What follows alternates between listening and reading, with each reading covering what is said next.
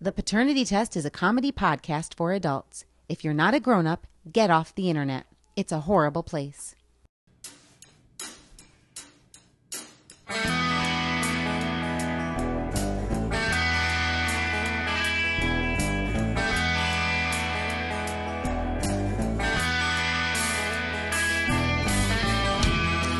From Illinois and New York, it's the Paternity Test. This week, who's Johnny Cash? Anatomy talk with your kids. Suicidal imaginary friends. And unnecessary conspiracy theories. And now, three men who put the fun in funeral. Here are the dads. Hello and welcome to episode 33 of the Paternity Test. I'm Todd J. in the Chicago suburbs. I'm Matt Baresi in Chicago. And I'm Dave Engel in upstate New York. Welcome back to the podcast that's embracing the fact that all pop culture properties now begin with a title card reading 30 years ago.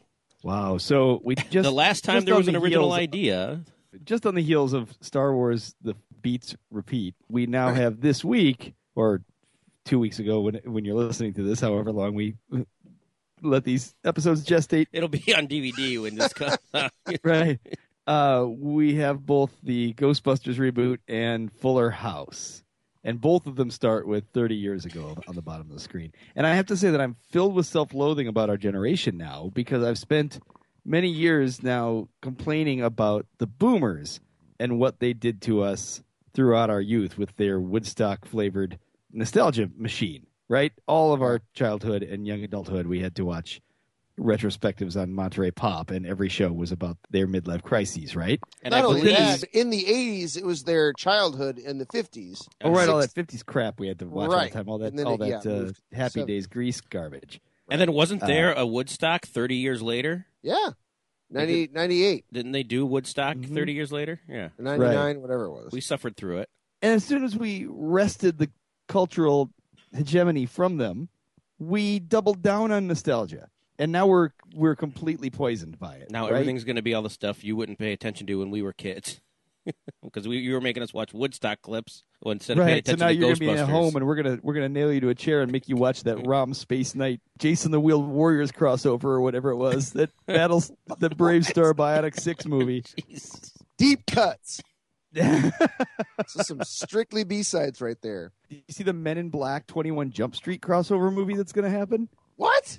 What in the It hell? doesn't even make sense. It's a reboot of a show about narcs in a high school crossing over with the movie about alien hunters. We're almost at the point where like high school students get the 90s and 80s confused. And I actually think they do. But I would agree with you. I do. They don't because everything. It was easier when we were younger to tell what was old because sometimes it was in black and white or it was just like terribly old. There was such a difference in the music or video. Old TV shows. Right. Now you could look at a show and go, "Oh, was that just 10 years ago?" Go, "No, that was 30 years ago." Right, the quality you could see a TV of the... show, you could see a movie because it's been whatever digitally remastered, and you go, "Oh, that was that when you were a kid?" No, it was 30 years ago that came out, and they don't It's all understand got the Rob 80s Lowe and in it, and 90s. he's the same age in all of it. Yeah, that's the other thing. The celebrities didn't age, so it's hard to tell. You look at Back to the Future, and then what was the sitcom he was in? What was the sitcom that was pretty popular? Family Ties? No, not Family Ties. After Family Spin City? Spin City. And he essentially looks the same age. I mean, he didn't look that much older in Spin City than he looked in Back to the Future. Right, just a little wobblier. Well, there was that. It's interesting. We were listening to Lionel Richie earlier today, as we do on Sunday mornings.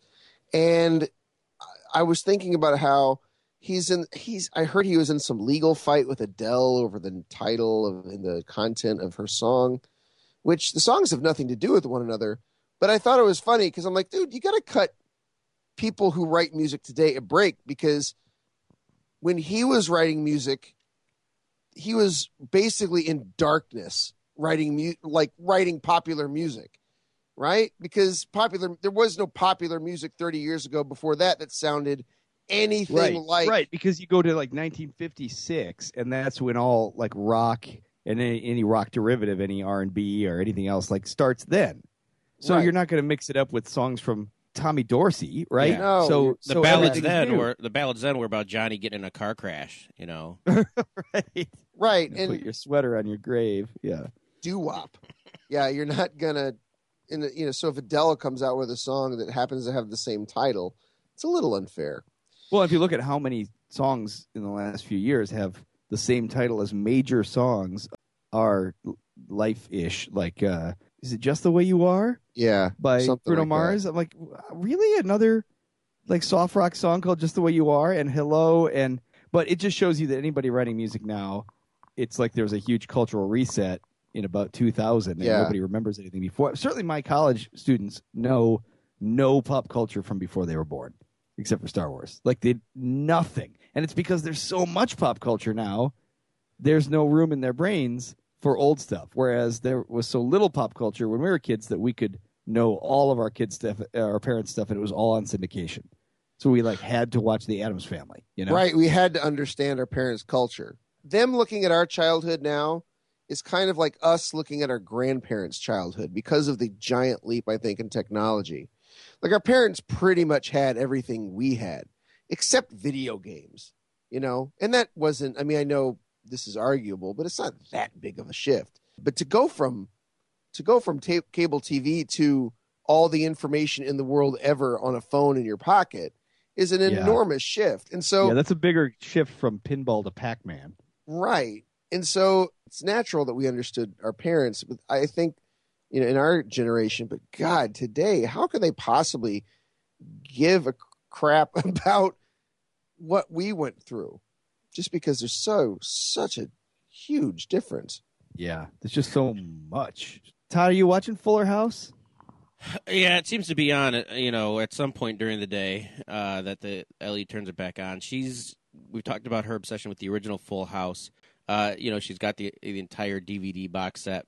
It's her kind of go-to, background. It's on in the background or on in the car if she's just, trying to make time go by, which maybe there are probably much better things you can have on in the background, like, classical music or anything. But especially when you're 9, to play a bad DVD box set while waiting for death. Maybe you should pick something with more seasons. Get her Law and Order. I would say that a surprisingly long run. I think 8 seasons worth. I didn't realize that because I think 89 to 97. Yeah, and that's one of the reasons. 80s. Wow. You seem to like Full House because it gave you a way to bond with your kids because it's kind of a kids show. But were you into it back in the day, Todd? Because No. I'm a little too old to have watched it when it first came out. No. Because first of all, it was a Friday night show. So if you're home on a Friday night, that means you weren't cool. Yeah, you didn't have friends.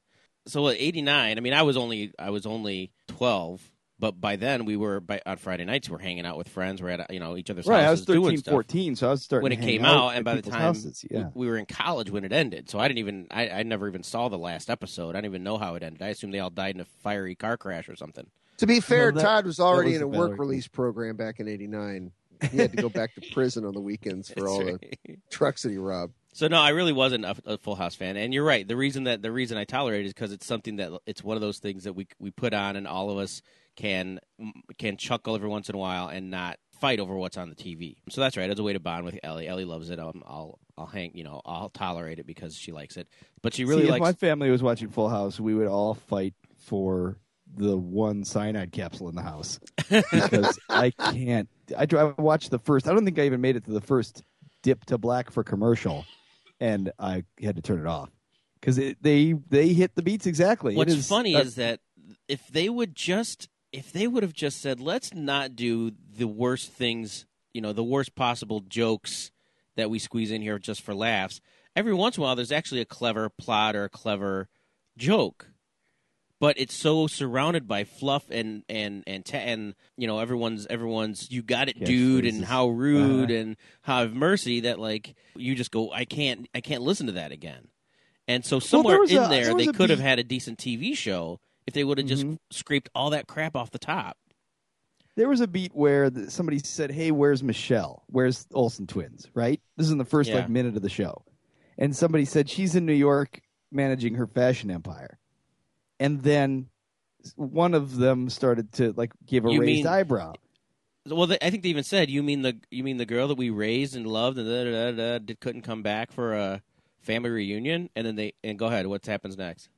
Oh well, so they started to make a little a little wry reaction face about how they're pissed off at the Olsen twins.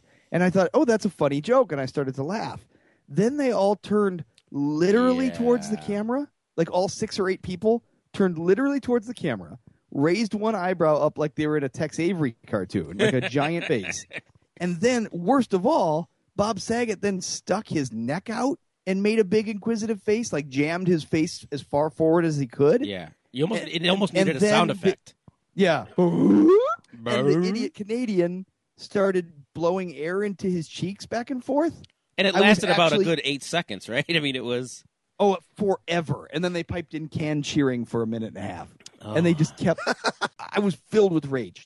Filled with rage. I thought I was going to stroke out. And I thought, is there no director on the show to say, Bob Saget, knock it the off? Don't stick your neck out like that. I don't understand why they made... Like you said, they had the reference. It was fine. And then why was that necessary? And the entire episode, I wish they would have come out and said, look, if you're going to watch episode 1 of Fuller House, just know that the only thing we're going to do is squeeze in every catchphrase and every person who was ever in the show, and we're not going to even try to pretend that we're not doing this. So it was so self-aware and meta, They should have just said, be prepared for this. This is what we're doing in the first episode. Then we'll get back to a normal TV show.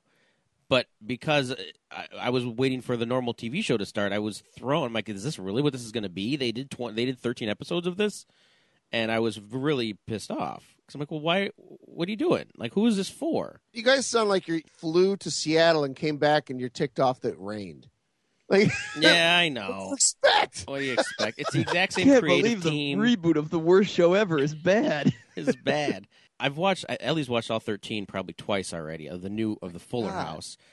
Maybe not the first episode. I think the first one she won't go back to because she doesn't like the way that it was not an actual TV episode anyway. So, and I've watched about half of them with her. Again, it's like the original Full House. Somewhere in there, they have some clever jokes and some likable moments, but then it's surrounded by badness. They put this decent hamburger patty inside the worst possible bun you could think of, so you never even want to bite into it. You know what I mean? Yeah. Because somewhere in there might be something worth eating. Best metaphor ever.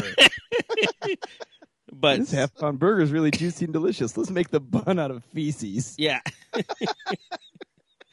That's kind of what they did. Because the new kids that are on the show are cute, They do kind of concentrate way too much on... Every episode is about how the kids look at their phones too much. And the whole thing of... They feel like they need to have one old cast member on every episode. One of the old adults need to show up. They're never there for a good reason. The Canadian one came out of the basement and immediately did a Bullwinkle impression.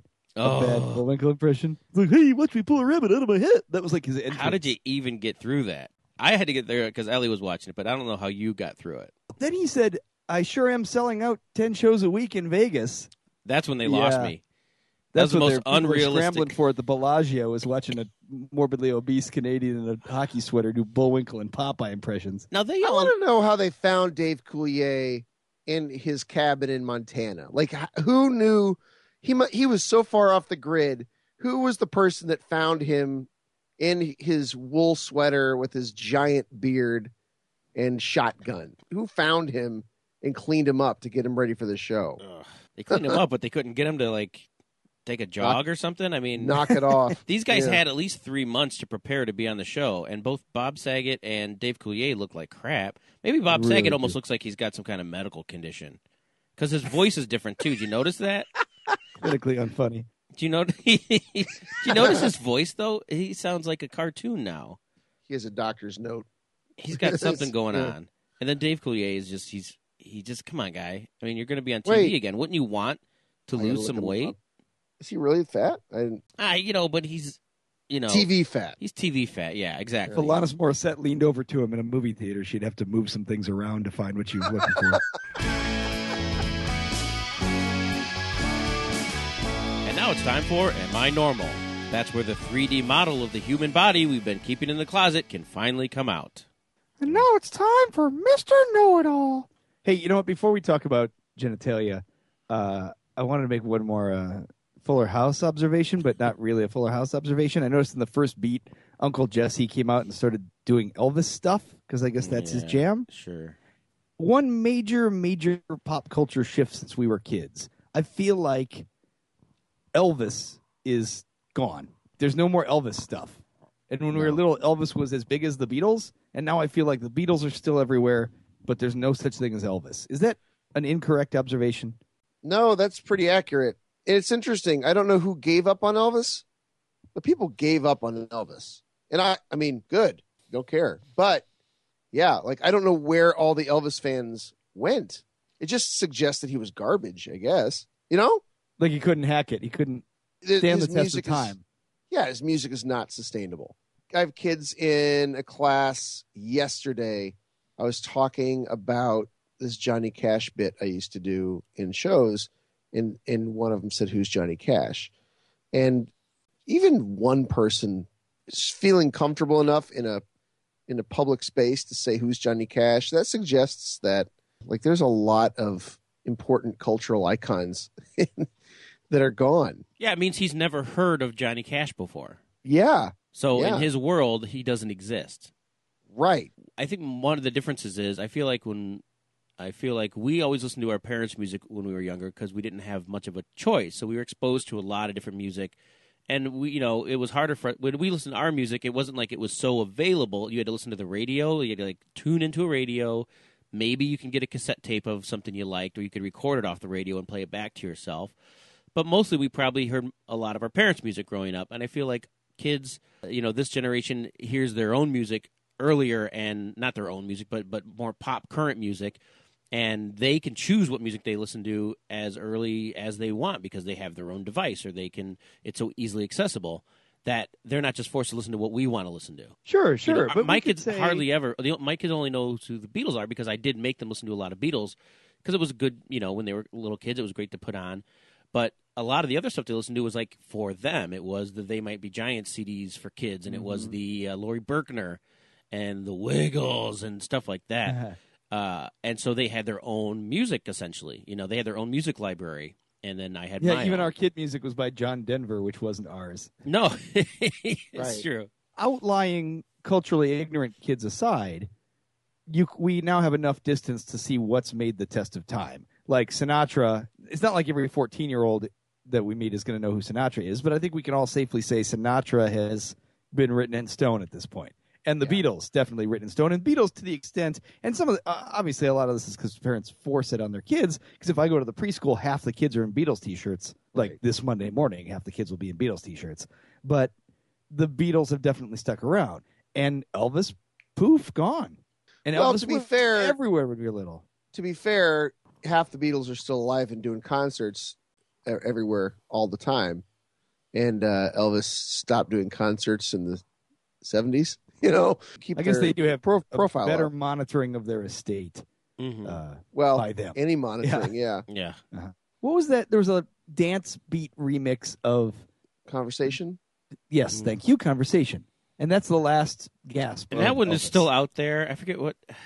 I just heard it very recently on not a movie because I know it became popular again during Ocean's 11. Ocean's 11, yeah.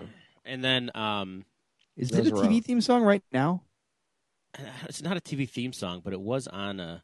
I feel like I just heard it. We hear it more often. I definitely hear it. So that's like the one Elvis song that's sticking around. I mean, at our daddy-daughter dance, you heard saw a couple Elvis songs, but the kids didn't really know who Elvis was. They just. Hey, what was one of the other big song at my daddy-daughter dance that was weird? The first song when I came in was Just the Two of Us, the Will Smith remake of Just the Two of Us. Where he just or they sing the chorus of Just the Two of Us, and he goes, yeah, yeah. Yeah, and he apologizes for divorcing his first son's mom. It's like, sorry, it didn't work out between me and your moms. Ha ha ha ha. Me and your moms. Just the two of us. Yeah, daddy-daughter DJs need to put a little more thought into the song. So you can't just look at a title and go, oh, that'll be good, just the two of us. Or that'll be good. What was, what did they use at ours? Just the two of us. Going to baseball games every other weekend. Just the two of us. Writing your mom a check. Just the two. Hanging out in my one-bedroom apartment, eating Chinese food.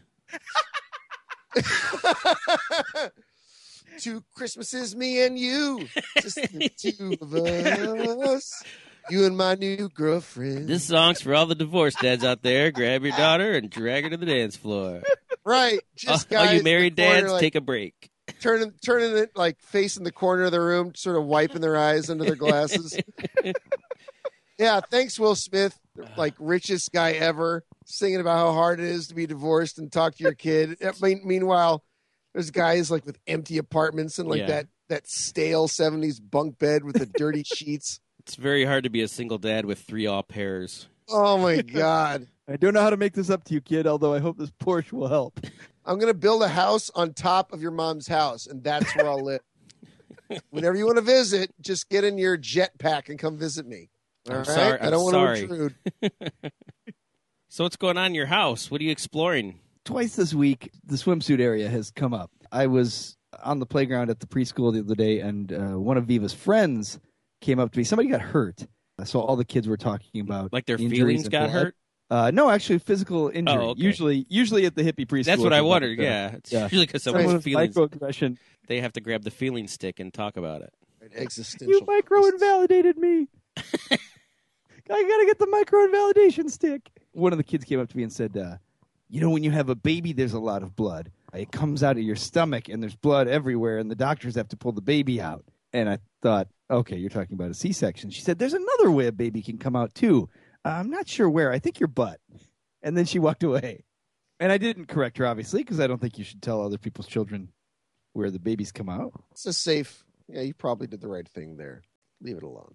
And frankly, thinking that there's C-sections and some people poop out babies, it's close enough. Yeah, it's all it's all kind of in one spot down there. It doesn't really matter. Yeah, it's not they've up to got you plenty of time to figure it out for themselves. It's not up to you to define all the holes down there. It's Look, really even not if your no one business. ever told them, even if they never, even if they went into a coma, somehow were impregnated in a legal way, and then they woke up to giving birth, they'd still know, and they wouldn't be any worse off. Right, at that point, that baby's coming. Nature takes over, right? So, right. Nature finds a way. I mean, we don't really have to explain to our kids any of this stuff. They'll figure it out eventually, right? Right. Well, they'll learn about it the way we learned about it, through pornography. Through magazines left in the forest preserve. Right, except now at a hey, what's this? At a much younger age. Yeah. So, have we ever talked on the show about pornography left in forest preserves? Like, on our obviously old the show, internet we did, has wiped that out. But were there special elves that left burn barrels full of pornography around forest preserves throughout the 70s and 80s? I think so, because I'd go on cross-country meets, and there'd just be a nudie mag laying in the trail. Dave, how come you came in last in the cross-country meet? No reason. I twisted my ankle. I think New York City is probably the only place that still has a good, healthy obsession with that sort of thing. Oh, with print pornography? Probably. It's the last bastion of print pornography. That's probably ironic, I was in like a 7-Eleven the other day and getting like gassing up at a 7-Eleven gas station. Yeah. And I think I went in and got like a soda or something. Oh my God. I thought this was going to go someplace. No.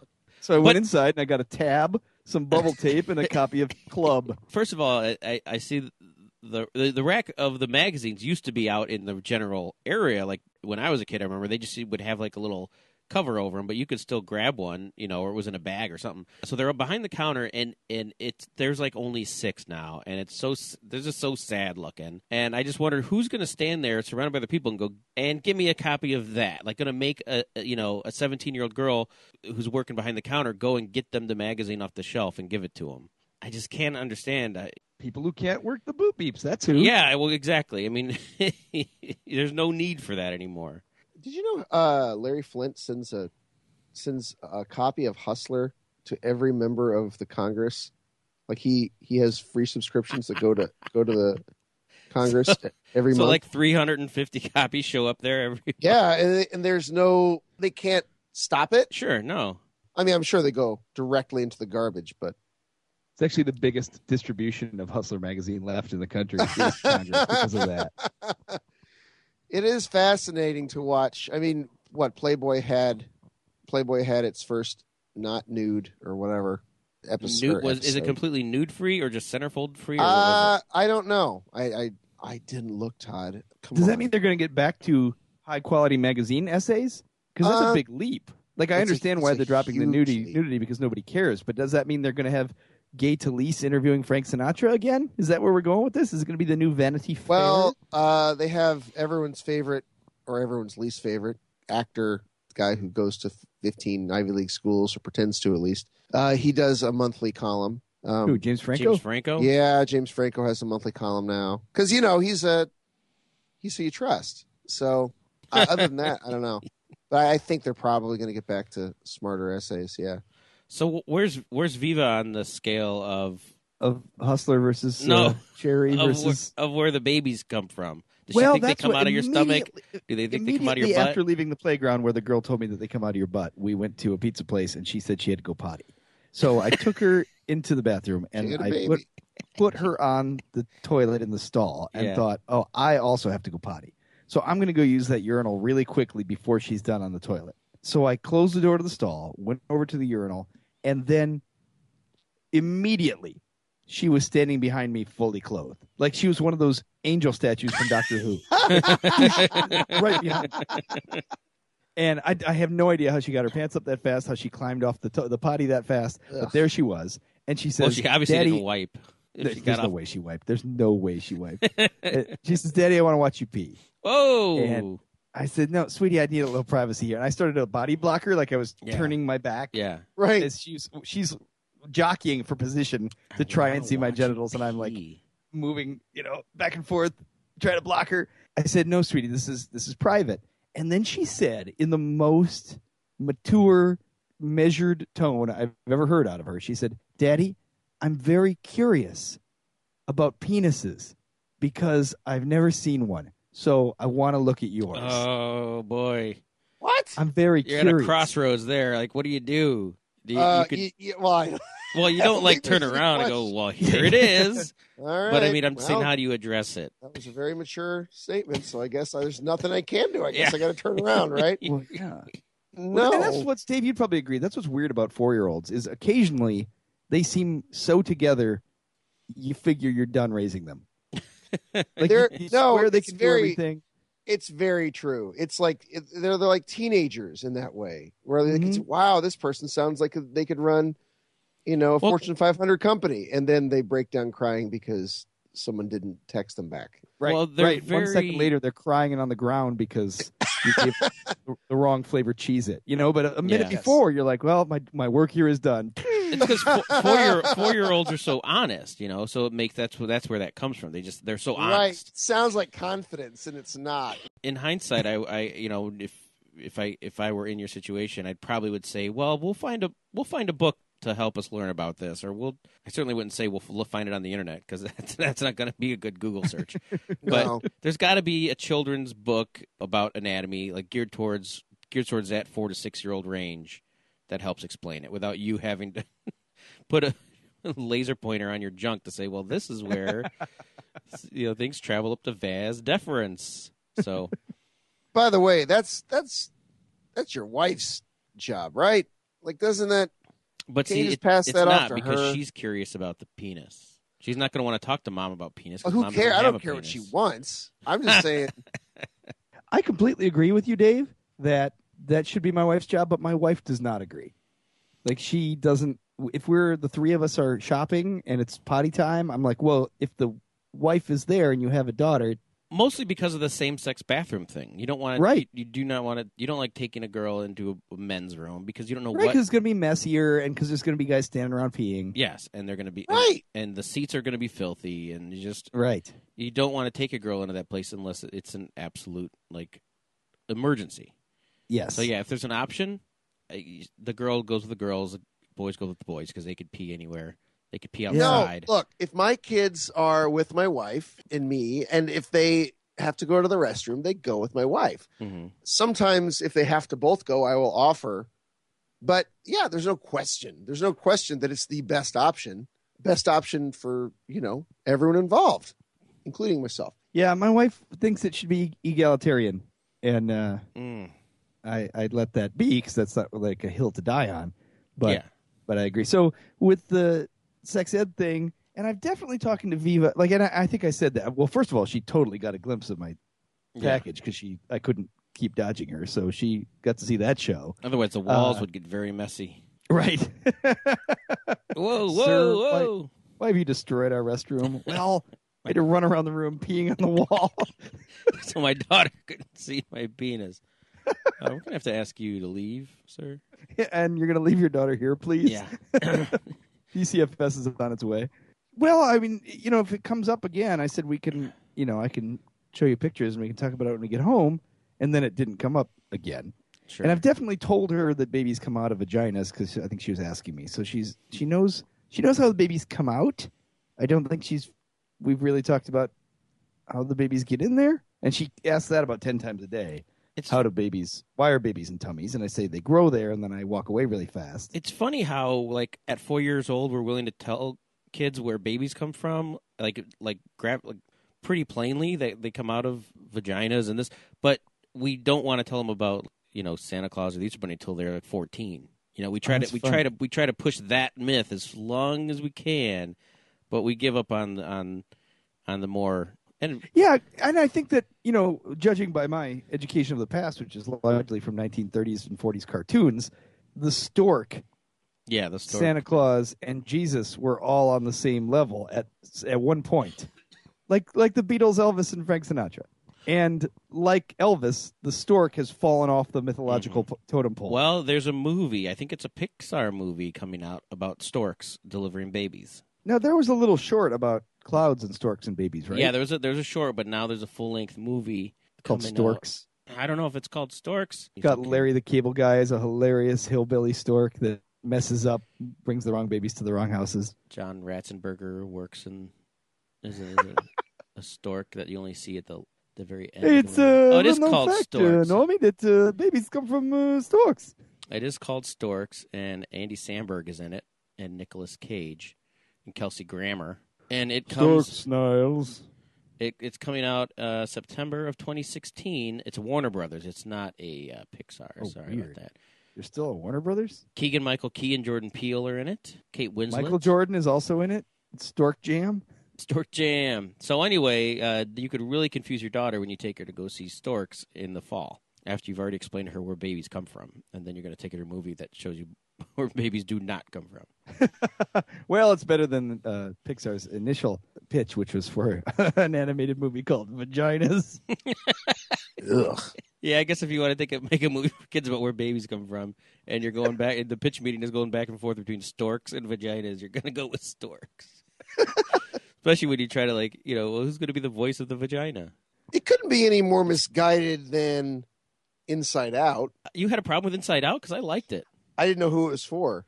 I think they tried to make it for everybody because they, cute cartoony characters, and then, they wanted their audiences growing up a little bit too, in that a lot of the kids who were obsessed with Pixar movies, like my kids when they were young, Alex is 13 now, and so I think they wanted something for them also, which I think it appeals to in the adolescent, and then the main character is 12 or 13. I think she's 12. I mean, they always appeal to parents because they make you cry at some point in the movie. That's not. Well, they get you. That's not appealing to parents. I can't wait to go and cry this next. I wanted to movie. kill myself the entire movie. Really?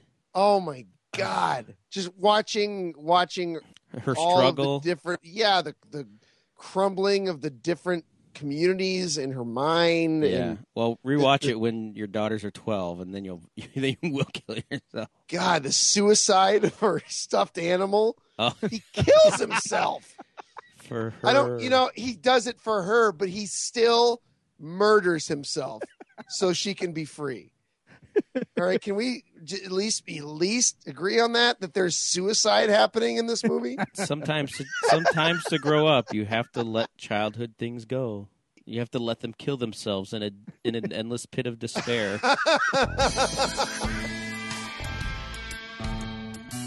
Hey, folks, you already shop on Amazon. You can put those dollars to work keeping this show on the air, and you can do it by using the Amazon portal on the support page at paternitypodcast.com. Here's what you do. When you want to buy something on Amazon, go to paternitypodcast.com, look at the support page, and there you'll find an Amazon logo, and when you click on it, you will be in the Amazon, and just buy what you were going to buy. You don't sign up for anything. You don't pay extra. You don't create a password. You just go to your Amazon, go to your Prime, buy your stuff. Amazon knows you came through the portal. It's the magic of the internet. They send us some of their profits, and we use it to keep this show on the air. This is the part of the show where we talk about products that we enjoy, and sometimes we actually buy them on Amazon, and sometimes we're stretching the truth. But here is a product I wanted to talk about. It is not yet made. There's a Kickstarter online right now for a beverage holder. It's actually a booze hider that is a fake baby in a Bjorn, like in a front pack, and you hide booze inside the baby. It's very realistic looking, and then you drink out of a straw that's coming out of the back of its head. Yes, finally.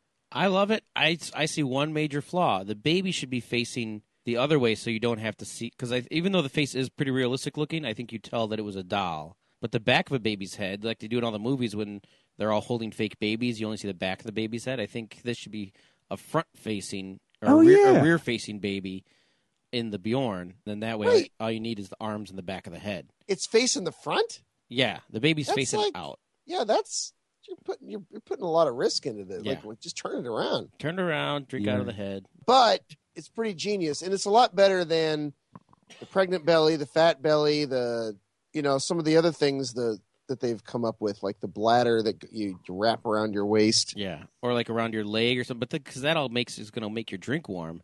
Whereas this seems like the body of the baby actually insulates it for you and keeps it cold if it's a cold beverage, or hot if it's a hot beverage. It's kind of disgusting that you're drinking out of the body cavity of your child. What I love is that during the... Not really your child. On the...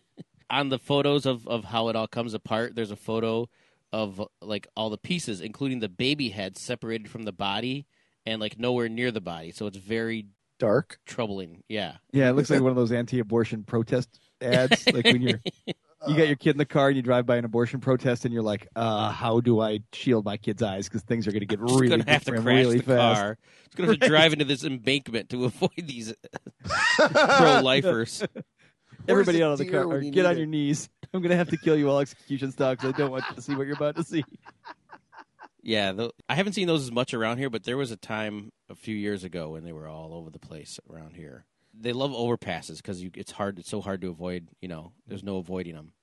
You can't, because you're on a highway. You can't turn left. You can say, "Well, I'll turn at the next light," because you're on a highway and there's no exit. So they find an overpass where you're a captured audience. Sorry, I was just looking at the picture of this thing. Yeah, did you see the picture? Did you scroll down and see the picture of the headless baby? Yeah, that's creepy. Why do they have to do it that way? There's a little apology too because they don't have enough R&D right now to make anything but one Caucasian baby, and they're like, "We promise once this is funded, we'll make different like races and shapes of babies." Yeah, no, that exactly.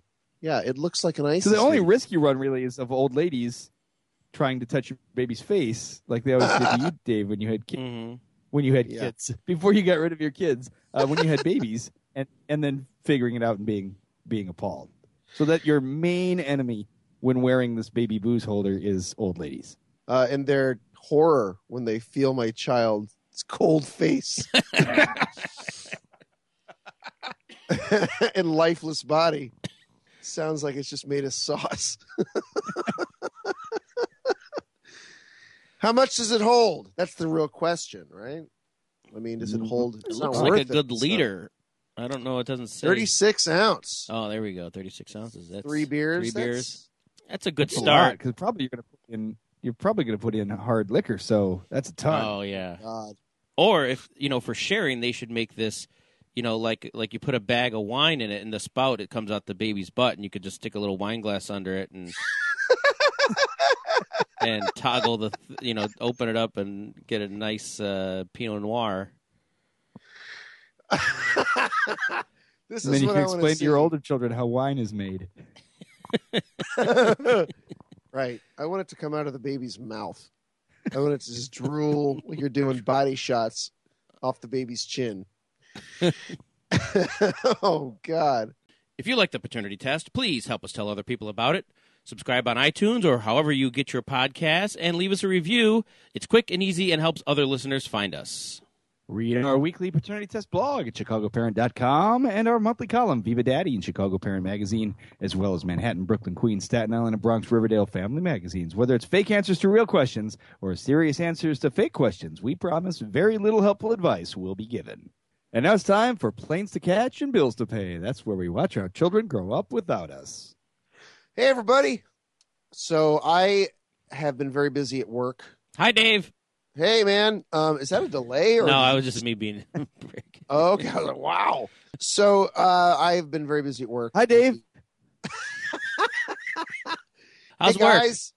Did you guys see that baby head that's not attached to the body on that Amazon ad? Hello and welcome to episode 33 of the paternity. Oh, wait, sorry. All right, Dave, what's going on? I've been working long hours at school. I'm assistant directing the spring musical. We're doing Titanic. It's a big year at our school because we do Dave, it's more professional if you say musicale. Musicale. Oh, the spring musicale is Titanic, and so I've been putting in Ship of Dreams. Ship of Dreams.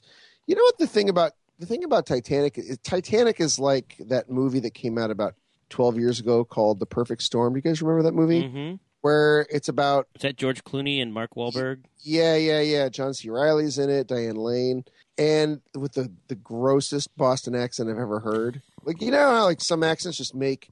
It takes a lot to make her unattractive. I think she's one of the most beautiful women ever, but she is truly... Like, I can hardly look at her with that nasty... I don't know how people in Boston have sex. I hope it's in silence. It is... I mean, the most unattractive accent. I don't understand how our country got started. I don't understand how the Boston Tea Party happened with everyone talking to each other. Like how they didn't just, out of disgust, just set the tea on the dock and walk home and not talk to anybody because it's such an ugly accent. Anyway, it's going to go real well with our viewers in the Northeast.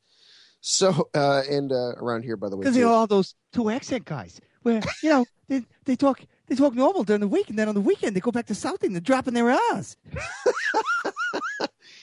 Yeah, I think we fell in love with it, right? Like we fell in love with it for like 10 years around the time of The Departed, you know, and then you've got Matt Damon and Ben Affleck are from there. Yeah, so I think people fell in love with it for a while until it's just gross. Anyway, that film is a true story about a ship that is sunk by two huge storms because the captain was too dumb to not avoid two storms with 21st century technology. And Titanic is sort of the same thing. Like, you don't know what happened to them. Like, you don't know what happened to these guys on that boat. You have no idea, right? Like, they could have been writing a musical. They have no idea what they were doing. They were just a bunch of guys who died in the ship. And that's kind of what happens with Titanic.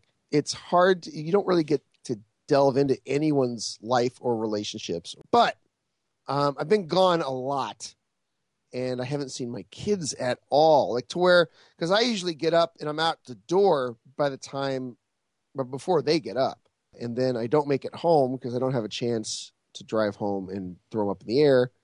And then I will get home at, 8 o'clock at night. So I'm doing these 13-hour days, and it sucks because I miss my kids, but the payoff is awesome because when you get home, you're a hero. You're like the prodigal son. Like there's a price to pay for that, and that's the anger of your spouse who's like, put in all the hard work all day taking care of the kids. Because I've had this happen too, because I've multiple weeks or like when I had to travel, and the kids love it when you're home, and there's a little bit of resentment that you're the hero for being an absentee parent. Yeah, just a little bit of resentment. You feel a cold steel slip between your ribs. Feel the muscle grab onto it. They try to pull it out. Instead, they just break it off. But it's a great feeling if you're the one who's been gone. Yeah. It's a great feeling because they went up, they kissed me. They're 4 years old and they're like 12-year-olds. Like they don't like to show. They don't like to give me a kiss anymore for some reason. Probably because I'm hideous. But they were walking up to me and like giving me kisses on the cheek. And this morning, Nick went out to walk the dog. Before they woke up, and they both came in and like got under the covers and snuggled up next to me. Mm-hmm. And it's this weird trade-off because I feel terrible when I'm away from them. But yeah, it's pretty great right now. So we're going to after we do this, we're going to get to hang out all day, and they're going to throw me up in the air and carry me around the house. And we love Daddy. my wife's going to parade you around the house. Yeah. While my wife's doing laundry and writing a grocery list and doing the real job. Yeah, and it's been pretty great. We went yesterday to. Have you guys done the pottery, the make your own pottery? I did it on Mother's Day with my mother and grandmother. That must have been awkward when you had to like stand behind them and wrap your arms around them and help them sculpt the clay pot. Yeah, it got weird in a hurry when the Righteous Brothers song started playing. I know. Yeah. And that was many years ago, but it was. You didn't realize it was a couples pottery making class that you signed up for? You show up with your mom and your grandma. Got very. Why is weird. everybody else here naked and covered in clay? No. I don't think we were in the same type of pottery class. This was not a class. This is where you go up and you pay $20 for a cheap piece of pottery that you then get to paint with your children. So it's already pottered or whatever they call it. Yeah, that's what we did. It wasn't a pottery making class. It was a pottery painting. Right. Jamboree. I'd rather make it than paint it. I'm a terrible painter, but.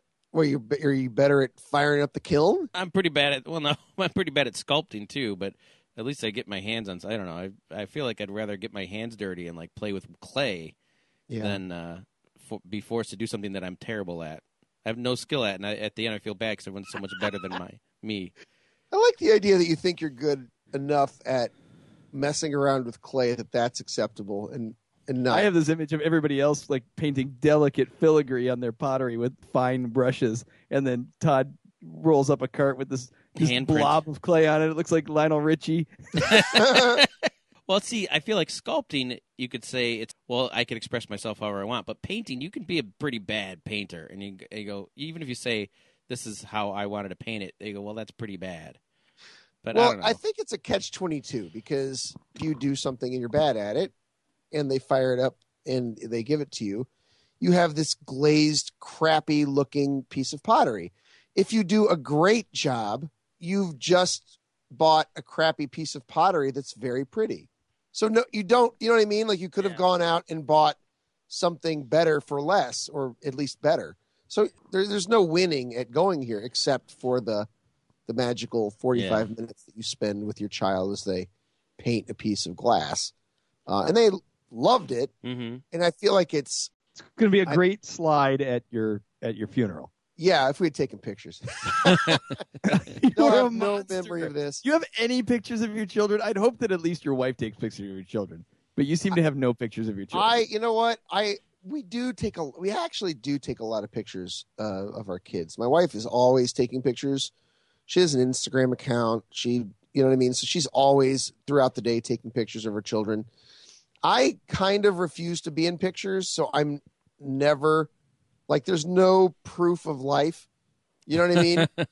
Of me. And so like if I disappear, my wife's going to have a hard time proving my existence. Yeah. Right. It's going to be an internet theory floated someday after your death that you never existed, that you were just did on a podcast. I heard an interesting theory yesterday, and I'd never heard this before, and it makes complete sense to me.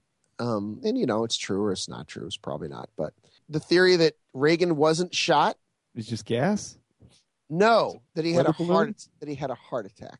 That he had a heart attack from the attempted shooting? Right. So if you think about it, Brady gets shot. Everyone jumps on top of Reagan. They race him over to the hospital. They take him to the hospital. They don't know he's shot.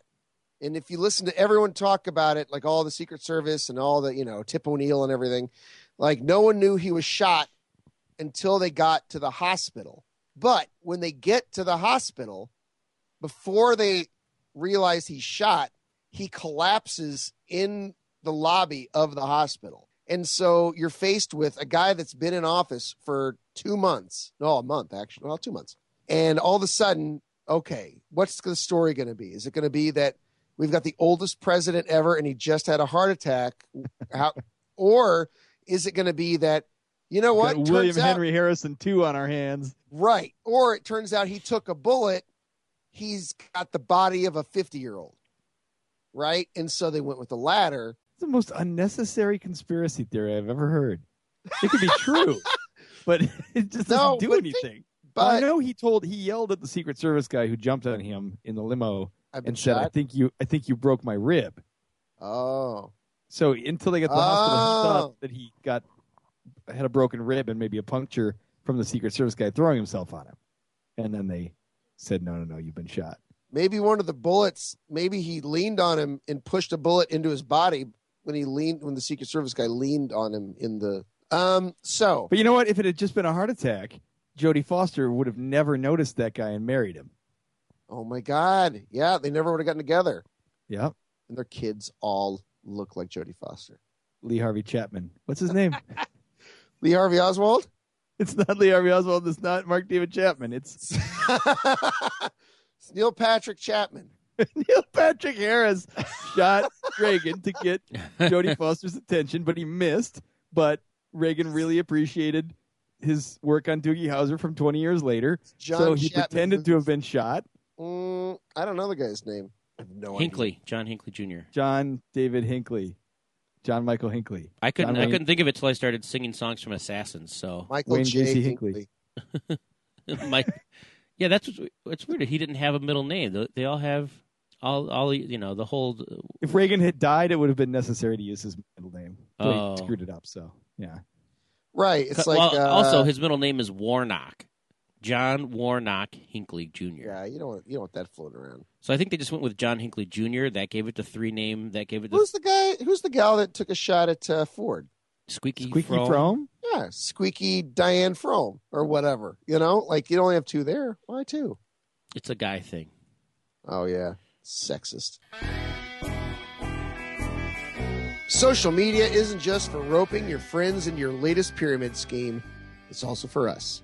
Like our page on Facebook, share our posts, and follow us on Pinterest, on Instagram at The Paternity Test, and on Twitter at The Dad Test. I did another Facebook purge this weekend. Yeah.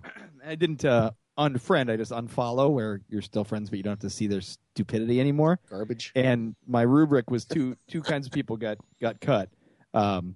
People in pyramid schemes, like people using their Facebook to sell me Arbonne and stuff, right? Yeah. People leveraging my friendship for money for themselves, and people who put posts about how all the candidates suck. Because I'm like, if you can't tell the difference between evil and not evil in this particular election, I don't care if you're right or left. But if you think all of these candidates are equally evil, I don't need to see your posts on my wall. Huge purge. There's almost no one left on my Facebook. You guys had a particularly pointed texting back and forth last night. I don't know where that came from. That was like a... Yeah, Ty got political last night on the SMS. Oh, well, just because I thought it was funny that Donald... Did you see the pictures, Dave, of Donald Trump making his followers do a pledge? So they all put their... Oh, that was brilliant. They all put their right hand up in the air, pointing... and yeah, so it was like, Jesus. It looked like a sea Kyle. Yeah, absolutely. It's interesting. He said the other day, and this didn't get any... it was a quote, and I don't know what the context was, but he said, our current president is the worst president who happens to be African American. Like, it was an extremely thin veil over the blatant racism. But it didn't get any press. And what you were talking about last night was what a horrible, horrible job our press does. And, to be fair, they've been crappy for a long time. Yeah, this is nothing new this year. Yeah, it's nothing new. With Bush, they were horrible, and now they're horrible again. It's like, for example, I was like, okay, I wanted to look up a delegate count, and I want to see how far behind Cruz is. And I put in delegate count so far or something, and New York Times popped up. I was like, oh, all right, well, that's better than... Yeah, it's a great lady. Yeah, that's what I was kind of hoping for, Sure, the nation's most trusted source in news. Right, the paper of record, all that stuff. Mm-hmm. So, and I pull it up. It's from 2012. So they haven't updated that, and so I end up going to this thing called the Green Pages, which is it's no one knows, right? Which is ridiculously obscure, and finding it, but it's like Cruz is not that far behind. Right, because it's not about, you don't win, even though all the outlets are reporting how many states people are winning in the primaries, you don't win states in primaries. Period. No, only most of them are dividing few. up the delegates, yeah. Right. These are very, like Florida, it's all or nothing. But it's just a lot of irresponsible reporting. And I know they feel like, they had someone in the Times talking on NPR, which is just like speaking to the choir, but they're talking about how their hands are tied. They try to present things without commentary. Well, I guess. I mean, when the right side of your above the fold front page is all opinion, let's just call a spade a spade. Yeah.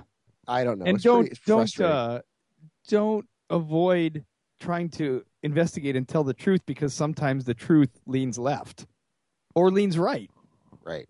You're like, oh, geez, I guess if we called out these guys on their we'd seem like Democrats. Well, if this cycle, the coming from the Republicans, call them out. That's your job.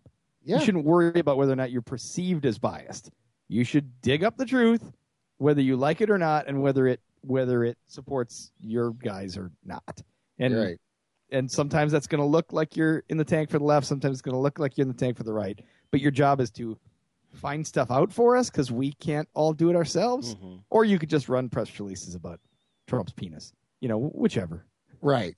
Which was in the press release thing, to your point last night, was that, it's just a press release machine. It's just whatever you want to have us report, just say it, and we'll quote what you said so other people can hear it. Yeah, you're not giving anything other than, playback. That's it. If you want us to repeat anything, send us a question or a comment for the Paternity Test mailbag. Just email us at paternitypodcast@gmail.com or leave us a voicemail at our phone number, 657-BAD-DADS. Okay, now it's time for the Boop Bop Beat.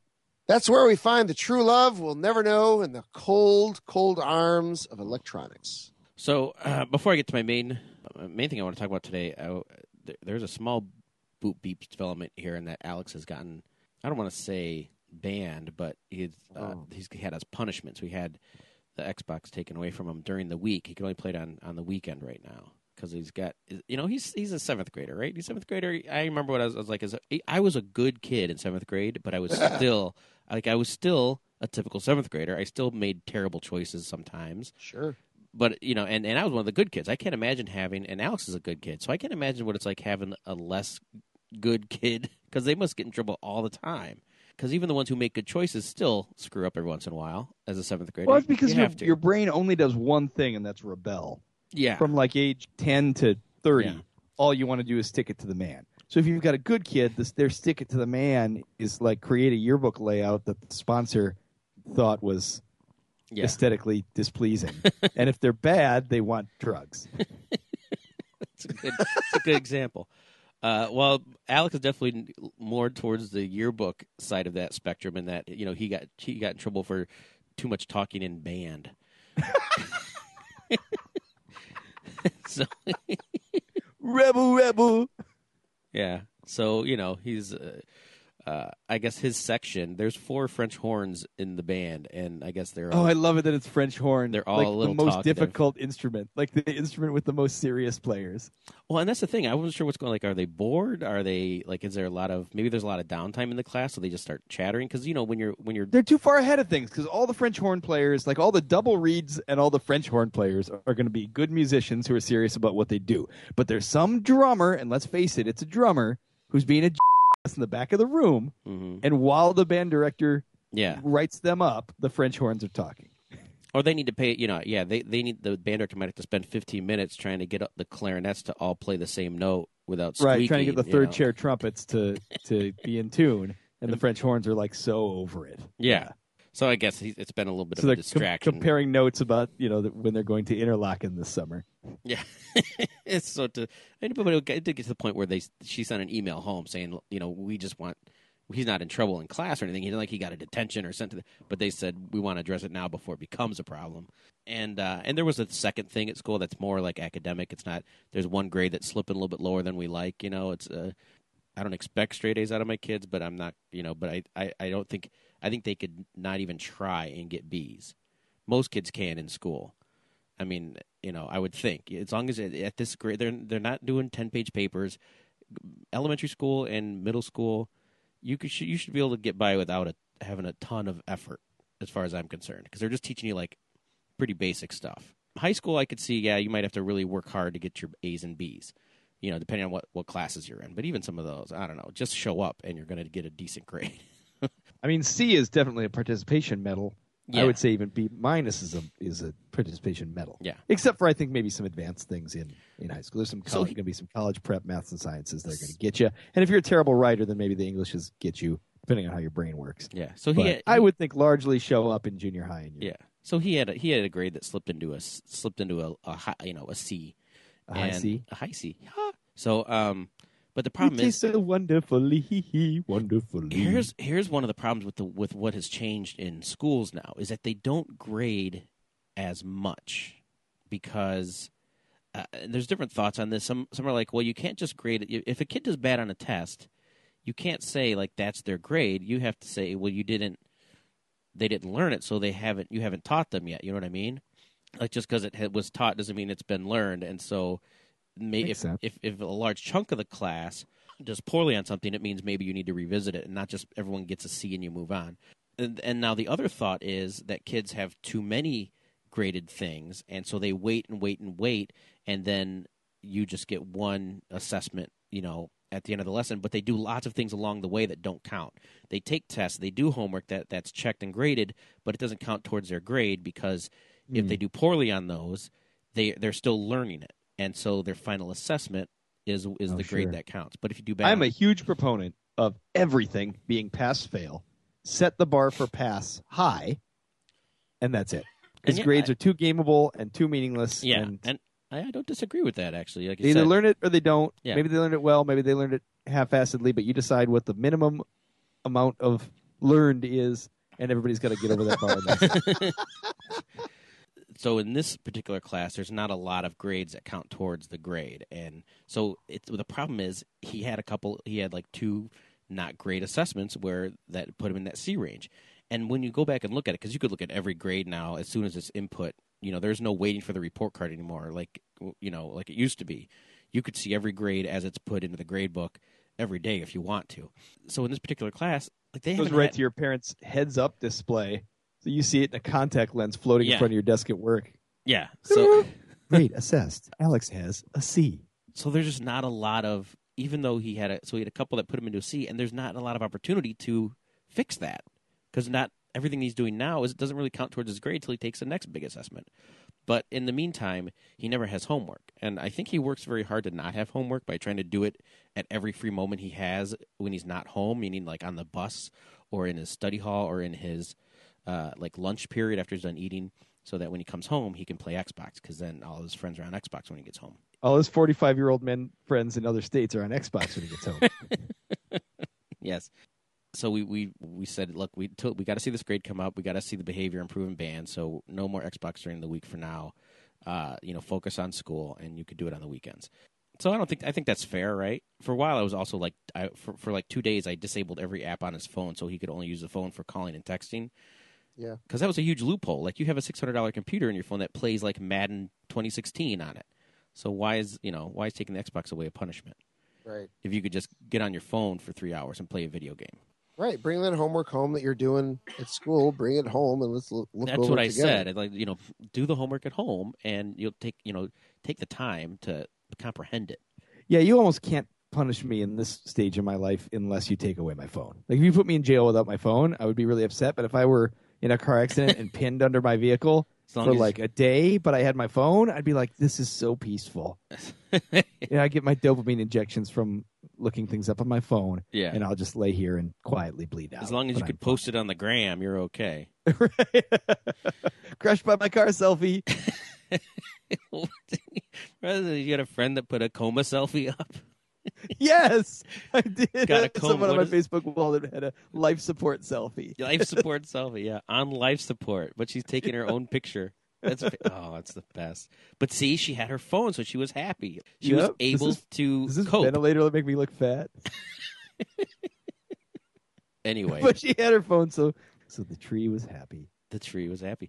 But I think I'm backing off on disabling all the apps on his phone for now. But I did tell him, I expect you to self-monitor this a little bit. Otherwise, I will do it again. All these things phone are with a hammer. privileges. Yeah. The next step is you watch me destroy your phone with a hammer in front of you. Or I make you do it yourself. I give you the hammer and say, no, hit it. Hit the phone. That'd be so mean. That's like when he was younger and I made him kill his imaginary friend. That's right. Or, made him bury Get an his... imaginary shovel. So instead of taking away his imagination, I'm taking away his electronics now. But There you go. and So then do on you the- think it'll work, or do you think it'll cause a shame spiral? that's what I'm worried about. So he's never been in trouble, really. So we're taking it pretty easy on him with this. And I just say, look, we've got to see improvement, or we will be more, we will have to be more, restrictive on what you can do. So it's a very mild punishment, I think, right now. He could handle it. On the opposite end of the spectrum, there's me who wants to play more video games. I realize that playing video games by myself is fun, but it's actually, I've played with one of our listeners, actually, we've connected on Xbox and we've played like Star Wars Battlefront together, and it's always fun because you have someone, you're talking on the headset, you're chatting, you're making fun of the game, you're making fun of the other people in the game, and it's, just kind of, it's fun. It's a social thing then. You don't feel like you're just in the dark by yourself playing a video game and wasting your life away. It says you're having an actual social interaction. Wasting life with a friend. Yeah. But, so listener Jared, who's actually, I would say I'd call him a friend now because we've actually, even though we've never actually met in person, we interact and we talk. And He's actually reverse catfishing you. yeah, is that right? He acts like he's another middle-aged guy from the Midwest, but in fact, he's a gorgeous 20-year-old woman. Oh, well, I can't wait to play Battlefront with her again soon. But he is the only person in my friend list on Xbox, which makes me sad. In that there's no other options, right? So I found a matchmaking app, called. Well, I don't really like the name of it because it sounds, when you think about what you're doing, it's called Overdog. And I don't know why it's called Overdog. I think that's just the name of the app. One of the functions of the app is through mutual interests and game preferences. So I put in there they just put up a whole bunch of pop culture things, and you click on the things that you like. You click on, I liked Ant-Man, I'll click on that. I like the Chicago Bears, I'll click on that. So it's a bunch of stuff you click on that kind of builds your profile and your interests. And then you say, okay, here's the game, here's the top game I want to play. So right now it's Call of Duty Black Ops, and then you can like other games that you do play. So I have Battlefront on there and stuff. And then it does a matchmaking for you. It's like a dating service for gamers. Electronic Yenta. Yes. So it says these people have similar interests to you, and this is also their preferred game. And it tells you whether or not they're currently online. You could friend them. You can send them a message. You can stalk them. You can follow them into the game that they're in and just join up with them or whatever. I haven't actually, so I signed up for Continuously it. tap them on the shoulder. Hey, what are you doing? Want to hang out? Want to play a game with me? So I joined up, but now I'm just kind of laying low. Wow. I haven't actually reached out to anybody yet, and I figure I'm on there so someone could reach out to me, but I haven't actually reached out to anyone on there. So it's showing you your matches. You just haven't quite. I don't know the etiquette. across the I don't know table the yet. etiquette. What do? Do you just friend somebody immediately? Do you just add them to your friend list and see if they just go with it, or do you need to send them a message, say, "Hey, can I Is there a add secret you?" signal? Do you light a cigarette? Do I need a wide stance? I mean, I don't understand what the signal is. Handkerchief in your pocket. Yeah, what's the signal for let's play a video game together? So I joined this is the other thing that puts you together. There's a group. So there's interest, but then there's groups. So I'm in a group called Dad's Gaming. So it's the way the group describes Oh, itself that's cool. is, dads who like gaming but have families and their gaming time is limited. So I joined that group. You know what is probably good about that as well? In my limited interaction with whatever you call that gaming online Mm-hmm. Overdog. Overdog gaming, I don't think you want them to, unless there's a slot in that profile for white supremacy and homophobia and so forth. You don't want to get matched up with somebody who has the same pop culture interests as you and also loves hate speech. You know what I mean? Yeah. Because you get in those games and there's things are being said. There's stuff going down. Well, every once in a while, like someone will invite you to a party to chat while you're playing a game just because you're on the same team and they want to communicate just with you guys to kind of coordinate things. And so, I'll get an invite every once in a while and I'll join it. And like you get on, like, I can't believe the things these guys are saying. And I got to get off of here before there's some kind of record of me being in this group of people spouting this hate speech. Right. Your political career is ruined because you went into a chat room where everyone else had a swastika neck tattoo. And that's what I'm worried about. Enjoyed The Sims. Exactly. So at least this puts you, one, you've all got something to lose because you all have families, apparently. I wonder how many of these are divorced dads gaming, but that seems like it should be a separate group. Is that different? I guess not. I guess you don't have to be. I think that Venn diagram is probably 90% overlap. Yeah. So I guess I can't discount. Don't mention your wife. Everyone will start crying into their headsets. I was hanging out with my wife and kids. Oh, lucky you. So I haven't pulled the trigger, but I've joined. I feel like I'm. Is it desperate? Is it too desperate for me to do this? Should I just maybe not spend my time looking for people? I think it is. I mean, this is what people tell me about like my internet dating now, which all happened after we got married, like all this app dating stuff, is that it's no longer the Pina Colada song. It's no longer like the last refuge of the desperate. It is just how else would you find people? I mean, you're somebody with a lot of friends, but when you start doing the math on like who is into gaming, who is into the same games, and who is into the same games at the same time as you, it eliminates all your IRL friends. Yeah. So why not find them online? It's actually perfectly logical. And if people are not lying about their profiles, you're going to actually find some like-minded individuals. Who would lie about that, though? Who would go, man, I really want to be a part of that dad's. It's some people might lie to be like as part of a younger group, but who wants to lie and be a part of dad's gaming group? Like, who wants to hang out with a bunch of 40-year-old playing Black Ops? And the 40-year-olds are probably not very good at it. Maybe they have a different definition of the word daddy. Well, folks, it's time for another episode of The Paternity Test to let the kids go clubbing with Stephanie Tanner. Follow us on Twitter at The Dad Test, like us on Facebook, and visit our website, paternitypodcast.com, or email us at paternitypodcast@gmail.com. Catch us Tuesdays at chicagoparent.com or call our voicemail, 657-BAD-DADS, and tell your friends about the show. Also, consider a donation to the show via our PayPal link at paternitypodcast.com. All right, everybody, remember, if you've been waiting for that Different Strokes reboot, I hope you don't mind watching Willis in an abandoned house staring at an empty fishbowl. And until next time, best of luck passing the paternity test.